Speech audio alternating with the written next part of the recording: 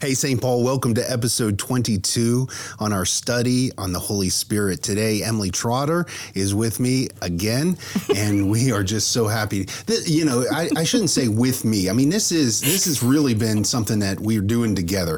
Yes, but you say again, like again, she's here. Should I start it over? No. Okay. No, it's too late for that. It's too late for that. But we are so glad that you have joined us and are studying alongside of us during this journey. It was birthed out of a desire that had been just tugging at both of our hearts about the Holy Spirit. I talked to someone yesterday who, maybe it was Wednesday, we did this drive-by, it sounds so weird, drive-by Ash Wednesday imposition of the ashes. They just had to slow down, right? And we got to nerf. Throw them out? Yeah. No, I mean, remain in car for safety. But anyways, she mentioned how much she has been enjoying this. And she said, man, I just love the Holy Spirit. I just think the Holy Spirit is the forgotten part of the triune in today's culture. Mm-hmm. I mean, it was just really encouraging, really exciting to hear that there are other folks like us. This is not something that is forgotten. And I was just looking at our demographics. We're reaching about 8,000 people now. 8,000 people around the world. Now, look, there's 7 billion people in the world. So 8,000, that's really cool. 8,000 to me is a lot. Right. We're in 27 different countries that people are listening. And certainly want to mention that if you would like to reach out to us, feel free to. And you can do so by emailing podcast@spumccolumbus.com. We'll put that all in our show notes before we publish it. It's been a while since we've been together, and I have missed sitting across the table from you. I have missed it too. You're just saying that. I was lost last week. I was like, oh, now what do? I have a whole day. Sheesh, I don't have any activity today. What am I going to do to fill my time? Gosh, I guess I'll have another cup of coffee. Today, we're going to be looking at a passage of Scripture that Emily had alluded to in her Bible study that she distributes and films and leads on the book of Titus. If you would like to watch it live, she records on Wednesdays at 10 a.m. 10-ish. 10-ish a.m.-ish. You can just hop on to her Instagram, which is Emily B. Trotter. Emily B. Trotter. Come on over. Yeah, come on over and see it. And it's also edited and distributed on our website, spumccolumbus.com. And that's probably more visually appealing. Yeah. Well, I don't know. Because Teresa works at it. Yeah, well, she God does. bless Teresa. Teresa works at it and makes it look better. We're going to look at a passage in 2 Peter, as I mentioned, that is dovetailing to what Emily taught about this past Wednesday. And so, Emily, set the stage for us, what brief connection that Titus makes to this, and then set the stage for us. So we were getting into the chapter 2 of Titus, and Paul is telling Titus to, after knowing the sound doctrine, teach them this. And then it calls the members of the church, the believers, to, old men, do this. Old women. It doesn't say old women, does it? Yes, it does. The older women of the church. And then the younger men. And it kind of gives us a description of what we're supposed to be doing in the church amongst each other in our fellowship with believers. And I just really wanted to find some other cross references to that as well. And, because Paul says that to all of his letters. It's what I've been going through and looking at. I mean, it's very similar wording and phrases. And of course, ideas that he's trying to get across to all of these churches that he's written to. And so I really wanted to kind of get a different author saying the same thing. And so I ended up in 2 Peter. And so I read, I was like, yes, this is perfect. Peter is telling this group of believers the same thing that Paul was. So this really kind of solidifies it and makes it concrete. And then I got to the end, I got to, verse 10, and I was like, oh, well, I don't know if I want to talk about that. So that's how I ended up randomly there. And I can't even remember how the passage came up on my radar. I can't even remember what rabbit hole I was in that I ended up in 2 Peter. And so I was like, this is interesting. How did I get here? And now what do I do? And so this thought has just been in my mind since, in preparation for going into Titus 2 on Wednesday. And so So, Emily, I'm going to read the verse. It's 2 Peter 1:10. And what's interesting about this verse is that I think the apprehension inside of you that, kind of made you kind of recoil back a little bit is an unfortunate thing that we all find ourselves doing.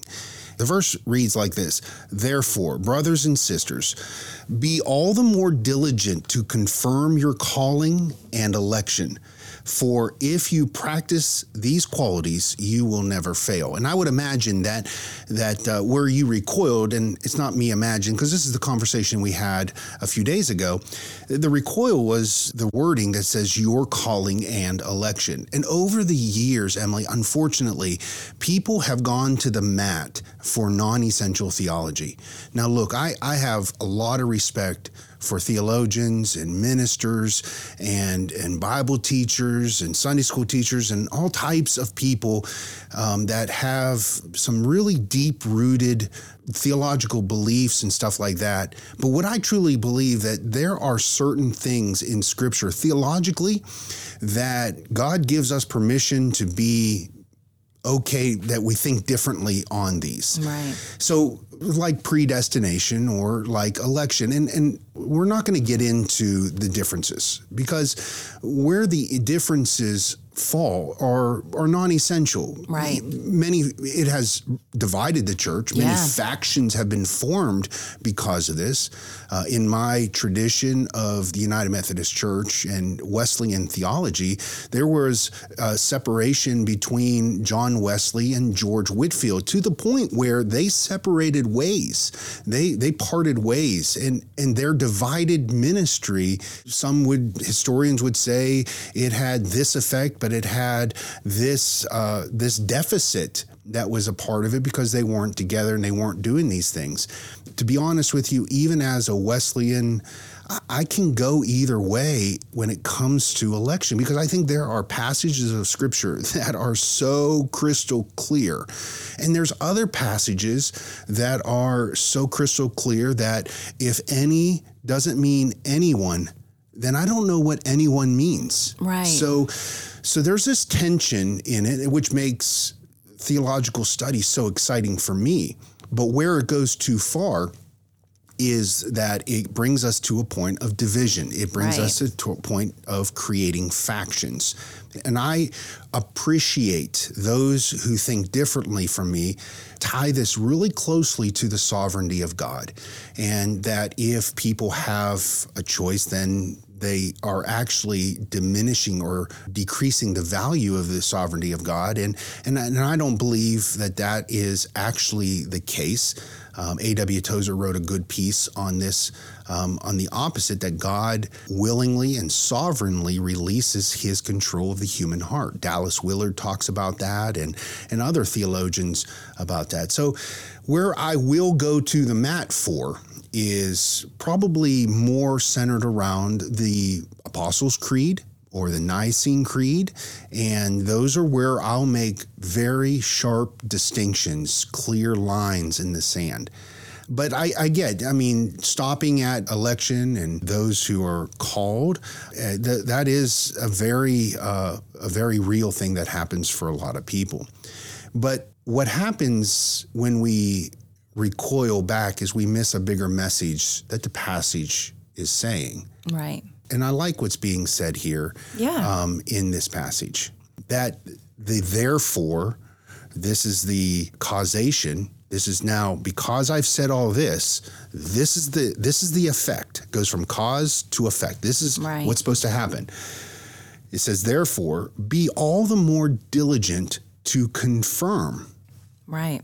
To confirm your calling or your election or your faith or what you believe, to confirm your understanding of God And this is something that we see throughout Scripture as an exhortation of something that we need to do.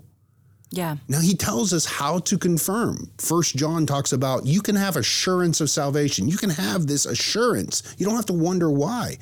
And one of the things that Peter is doing here that kind of paralleling that is he's telling you this is how you know. This is how you can confirm that faith. And he says, be diligent about it. Yeah. Well, and that's the context of this. And I think that's where we get into messes and arguments and division is we take so many things out of context. And when you read verse 10 on its own, you kind of can go, oh, what?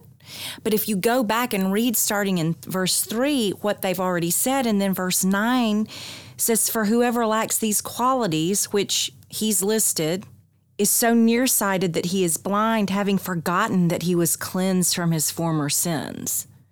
So Peter is saying, you know all these things, you used to live this way, now you're not, and so now you need to be this. And it's like you've forgotten that you've been sprinkled clean through the blood.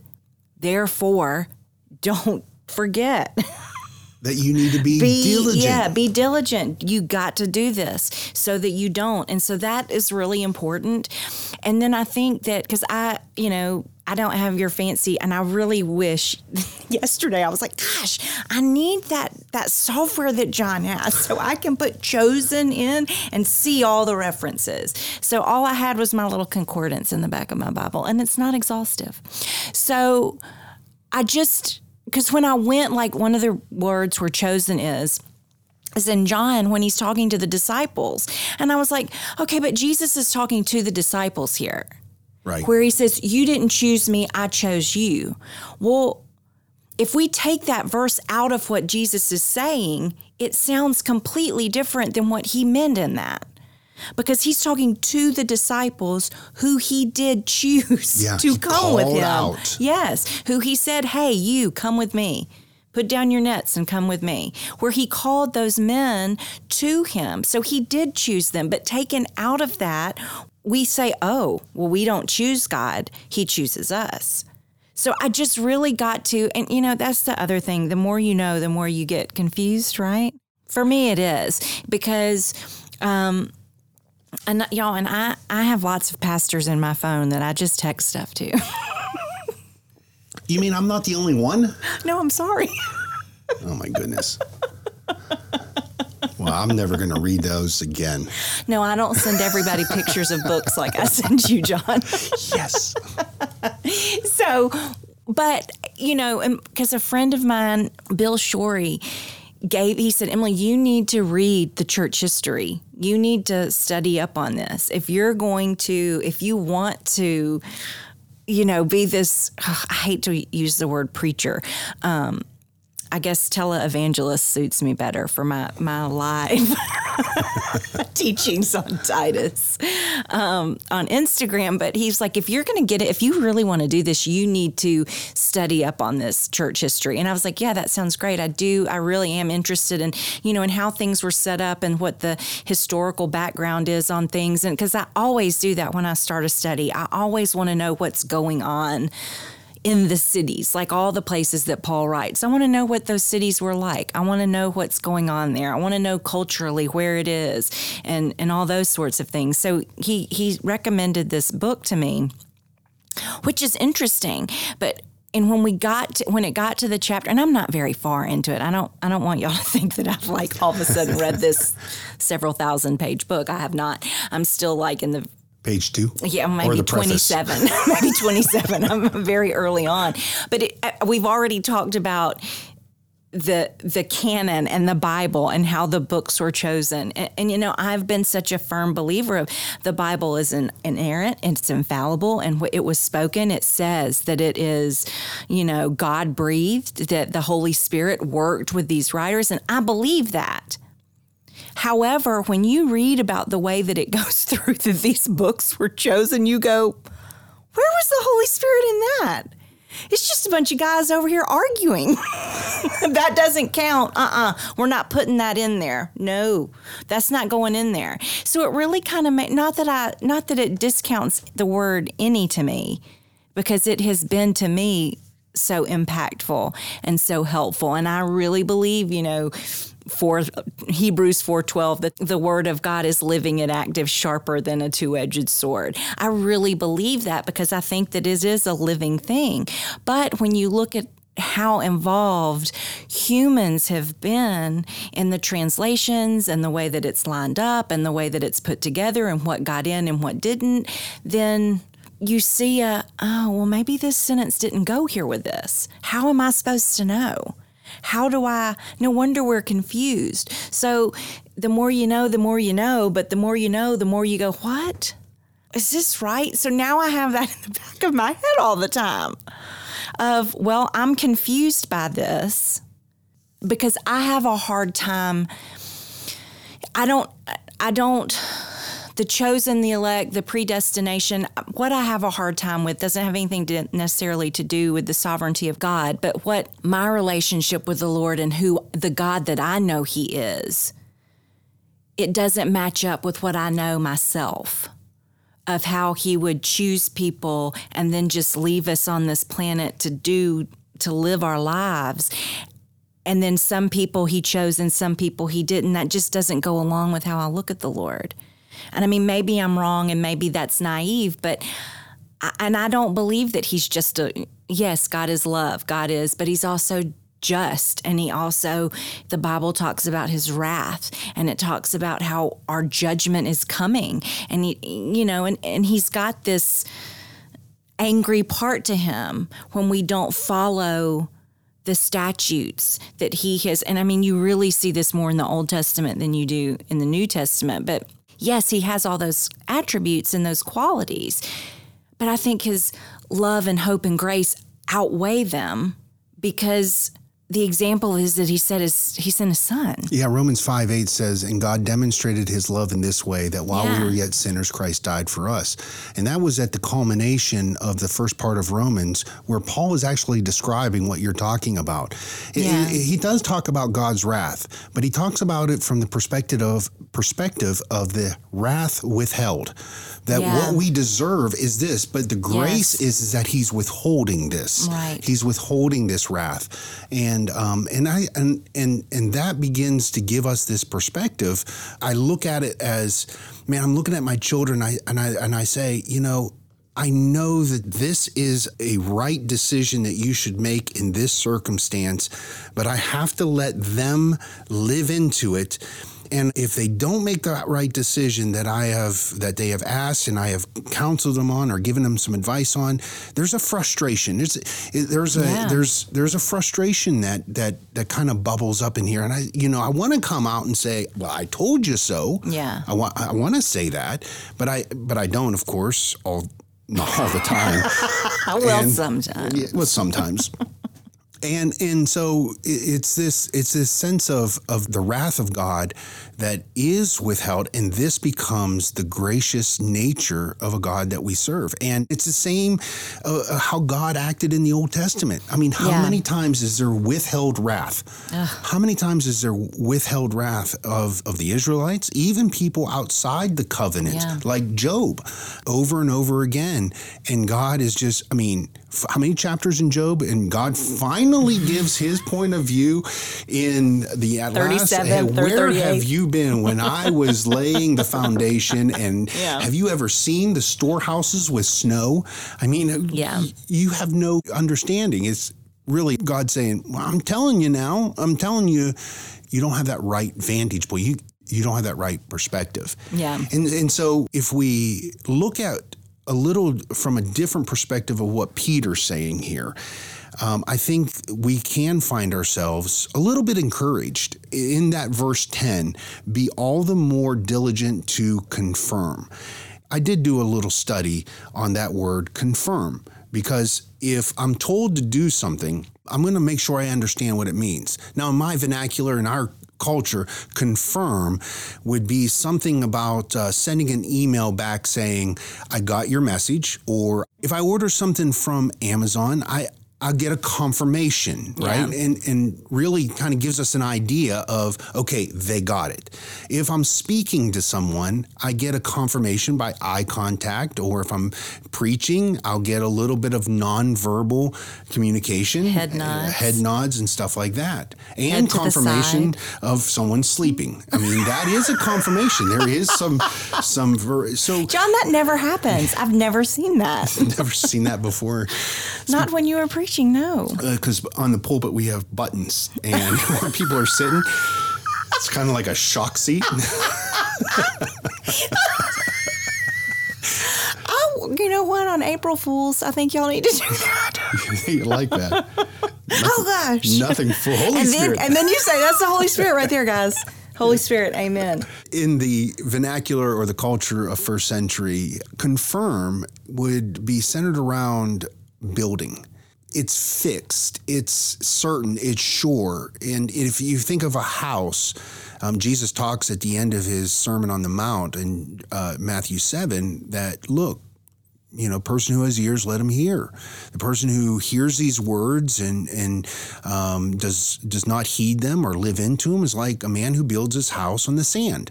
And he contrasts that to the man who builds his house on a rock. And when the storms come, the house on the rock remains and the house on the sand gets swept into the sea.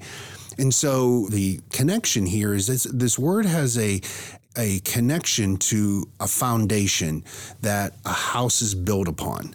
And so what he is encouraging us to do, to be very diligent about, is to confirm this faith, this calling or election. And no matter what starting point you come from, we can all agree on the sense that this is something about our faith, what God has done for us through the life, the ministry, the death, and the resurrection of Christ. The empty tomb today, this is built upon that. So we confirm, we build upon that. And then he says, for if you practice these qualities, you will never fail. In verse 5, where he starts this all, he says, for this very reason, make every effort to supplement your faith. Okay? Now, if we, in the context of this thought, it kind of leads into verse 10 to confirm, and then it goes down to verse 12. We'll talk about that in a second. But make every effort to supplement your faith with virtue. Now, notice just from that point there, it is something that God is not doing for you. It is not something that a minister is doing for somebody else, or a Bible teacher or something like that. He is speaking to the saints or to the Christians, to the people of God, and he's saying, make every effort, something we do, to supplement your faith. Now, it's not that we supplement it to add to it. No. This is a supplement that actually walks alongside of that to bring us to this point where we can confirm. Okay? Our faith is the foundation, what we believe, what God has done, and then this supplementation is what we do to build upon it with virtue. And then he goes through this list: virtue to knowledge, self-control, to steadfastness, godliness, brotherly affection, to love. And those are all external and internal things. That is where the rubber meets the road with this list. In the midst of anger, in the midst of disappointment, in the midst of rejection, in the midst of being around someone in need and seeing a need and yet ignoring that need, this is where our faith makes a difference in the way that we live. And it's to furnish or add. It's kind of like vitamins. You can, right? It's kind of like, I want to get into whatever the cultural definition of shape is. I prefer, I like my shape, and but it's you get into shape, and I started exercising, about 10 years ago. It was like 290 pounds, and I lost 60, 70 pounds in a year and a half, and I learned a lot. I wanted to just exercise and eat Bluebell ice cream. Okay, I wanted to eat whatever I wanted. But I found out that I needed That's to what we all want to do. Yeah, I had to supplement that exercise with good eating practices. Yeah. And those two went together to get to, the kingdom of God on earth, to live into this kingdom of God. And so what Peter is actually saying here is that faith, your personal faith, it is never in a box. It is never hidden under a bushel. Someone might say, well, that's my personal faith. And it's personal for a reason because I keep it to myself. There is no option for that. And Peter's not just the first person that says that. No, yeah. There is no option. Jesus said, people will know you are my disciples because of your love for each other. Right. Right? I mean, so your faith, our faith, what we believe about God's work through Jesus Christ, his death and his resurrection, today celebrating as Easter people the empty tomb, there's got to be this connection and belief that faith never was meant to be a game of solitary. No. Not at all. It was to be lived into. Jesus didn't call Levi or Matthew, the tax collector from the Sea of Galilee, and said, hey, come follow me and we're going to go sit in a room. We're going to go study the Old Testament scriptures together, and we're going to translate the Hebrew to Greek or to the whatever, or English. We're going to memorize it. And I'm starting a club. Yeah, I'm going to get 12 of your friends together, and we're all going to sit around and have Bible study together. No, what is just the purpose of it? It's not just to stay inside of us. It is to be lived into when we're at the grocery store. That's right. And wherever we find ourselves. That's right. And that that is exactly what Titus is. Chapter 3 of Titus is you have this. You've been given this. Remember, here, Titus, you've got to tell these people. You've got to remind them of this doctrine. And that's one thing that I did learn, that the difference of doctrine and theology and what that means. Oh, yeah. And so doctrine is the things that we know that Jesus said himself, that Jesus said, here's what my Father says. Here's what my Father thinks. Here is this. And then we know what, the disciples have said about him. And those things, that's the doctrine. Now, correct me if I'm wrong, if I've gotten this mixed up. And theology is more of the predestination, chosen, the elect. The doctrine of Jesus is what saves you. That's where your salvation is. It's what you believe about God and what you believe about what he said. And believing in him and knowing that he came. That's the important parts, that he sent his son. Your theology is never going to save you. How you run your church, what church you choose to go to, that's never going to be your salvation. You're absolutely right. And I'm reminded, Emily, of a book by C.S. Lewis. And it's a good read. It's an allegory. It's called The Great Divorce. And it's a journey of this man to get into heaven. And he has these conversations with people. And just look for the one about the bishop. This bishop doesn't make it to heaven because he was so gravitated towards, he leaned into the academic to know, and it just became head knowledge to him and not heart knowledge. And it's a great conversation that he witnesses in there. And that's The Great Divorce. Well, and two, when you look at, we all want to say love your neighbor right now. We all want to say you got to love your neighbor. Well, yeah, you can love your neighbor and still say, what you're doing is wrong. Mm-hmm. I don't agree with you. This is not the way God said for you to God, live. do you know my neighbor? You don't know my neighbor, right? Yeah, because a friend of mine posted something this morning, and it was like, love your neighbor. So you should go force feed them vegetables because vegetables are good for you. Make sure your neighbors are getting their vegetables. Make sure that you hold them down and brush their teeth, because dental hygiene is also important. It's good for you. And I really made me think, and I was like, well, that's true. I mean, because we are so quick to say, it's almost like we have these two spectrums, that we're just on the extremes right now.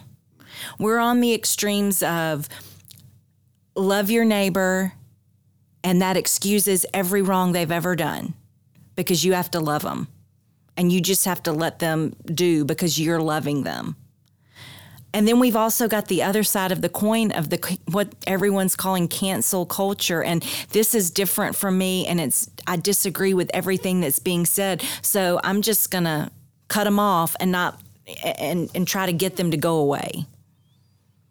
I'm going to just rip to shreds everything they have to say and not give them the benefit of the doubt, and not try to meet them halfway, and not try to reconcile any of these things that we have, that we don't have in common.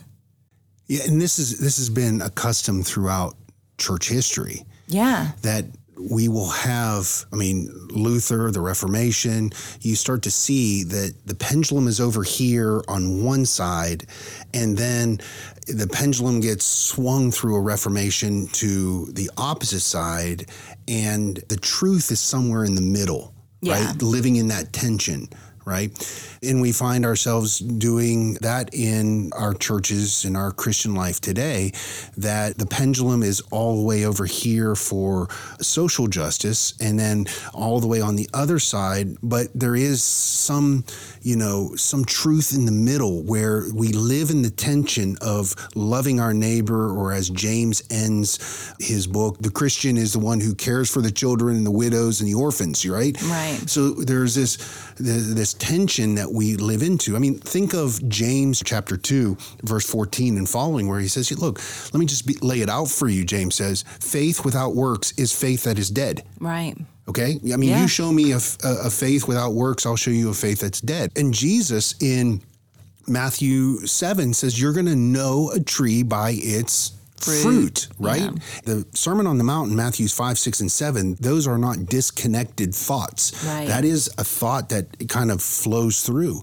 And so you have him then going from that, you'll know a tree by its fruit. And then he goes to this section where he talks about, I never knew you. So he's now saying, you'll know a tree by its fruit. Now he says, okay, you're the tree. Let me see your fruit. If I don't know you. Yeah. Because there is this very real teaching to care, to live into the caring for the well-being of others. And at the same time, there's this very real truth about who God is, about his graciousness and his faithfulness and his steadfast love and his patience for us. And I think those two have to be in tension. And if not, one side of the pendulum, if you're on one side, you cancel out, in our culture of canceling, you cancel out the other folks and say they don't matter. And if you're here, you cancel it out. And what we do is we find ourselves on opposite ends, and again, factioned and ineffective. Yeah, absolutely. Absolutely ineffective. And that's the whole point in Titus, is why, Paul's telling Titus, you have got to find these elders that are blameless, that are above reproach. You have to find the elders of this church that are going to set the example and set the tone of the church. Because if they're out doing X, Y, and Z, everyone else is going to go, that guy? That's what I'm supposed to be doing? That's awful. I'm not doing that. The Chattahoochee starts real clean and pure. Out of Helen, right? Isn't that where it comes from? Out of those North Georgia mountains. And then it's fine probably. And then it gets to Atlanta and, it's yucky. And we get the rest of that. So what's filtering out? So that by the time it gets to the Gulf, sheesh, there's a lot going on in there. And people because I'm not getting in it. I don't know why these people want to raft on it, because it's disgusting in my opinion. I baptized 2 people in the Chattahoochee River. I've seen it, and I think that is awesome. Well, but I'm also like, wouldn't be me. I got to tell you, I had waders on up to my neck. basically, I thought the same thing at the Jordan River when we were in Israel. I thought, because we went to the river head where it starts. And what it looked like there, and what it looked like where people were getting baptized. Bottles where That's you could right. Dip in and get some out. It was cool. It was super cool. But I stood there going, you can't see anything in that water. Now, see, y'all are getting my fear of the water's coming out. But we come out of the purest, best source. Yeah. And we just get dirty as we go through everyday life. And that's why it's so important that we have these leaders that are above reproach and because they set the tone. Yeah. Not necessarily. I mean, it would be best if, every leader we have was that way, but specifically the church. Yeah. Because it does make you completely ineffective. We do live in a broken world, and we do live in a world where we are, as Christian leaders, given that encouragement to be above reproach. But that doesn't mean perfect. Right. What it means is that we recognize and we deal with it. We're transparent with ourselves and with the Holy Spirit. The practice of self-examination is just not during Lent. It's asking that question, now, why did I say it that way? Why did I feel anger when I heard that? Yeah. And to really give yourself the opportunity to grow from those moments. And Peter, he says, for these qualities that he lists there are yours, and they're increasing, and they keep you from being ineffective or unfruitful. And then in verse 9, right before verse 10 that we started with, Peter goes to the negative. He says, for whoever lacks these qualities is so nearsighted that he or she is blind, having forgotten that he or she was cleansed from his or her former sins. This is the same wording that Paul uses. For example, he writes to the church in Ephesus, calls them saints. Yeah. And then in chapter 2, he talks about, have you found yourself walking still in your sins? I mean, we all have been made alive. This but God moment. We have been made alive. Yeah. And live into that. And then he goes, therefore, he says, be all the more diligent to confirm your faith. Yeah. To build upon what God has done and live into that foundation, live into those virtues, live into that self-control, that love and that affection that we live into. And Paul writes to the church in Corinth, upon these things that we build, our God will test. And that which is built on the foundation of Christ, that is built out of wood, hay, or stubble, when it's tested with fire and it burns, but that which is tested with fire, that is built on that foundation of Jesus Christ with precious stones, gold and silver, and that will last. Yeah. And so that self-reflection, that self-examination and living into. And when just one next verse here, this is because it ties so closely to verse 5, where he says, make every effort to supplement your faith, okay? Something we do. The same Greek word is used in 11. For in this way, after we are diligent to confirm, for in this way there will be richly provided for you an entrance into the eternal kingdom of our Lord and Savior Jesus Christ.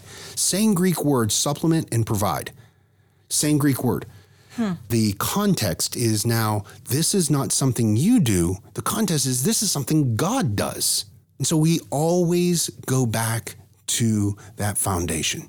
We always go back to that which God has already built that does not need any addition to it. It's not like we have to take God's foundation and say, you know what, God, I'd really like the laundry room moved over there. And I'd like this little side room to have a bigger bedroom over here. We don't add on to that foundation. Yeah. We build upon the foundation that God has given us. And what is that? Footprint. That same footprint. And what is it? Jesus died for your sins. And this was a beautiful expression and demonstration of God's love for you. Now, set aside everything you don't understand and live into that. Live in that. And tell me what difference that would make in your life if you just gravitated towards God's gracious love and steadfast faithfulness, his mercies that are new every day. That's right. Well, and that coming from there, from that spring, of course you're going to do good works.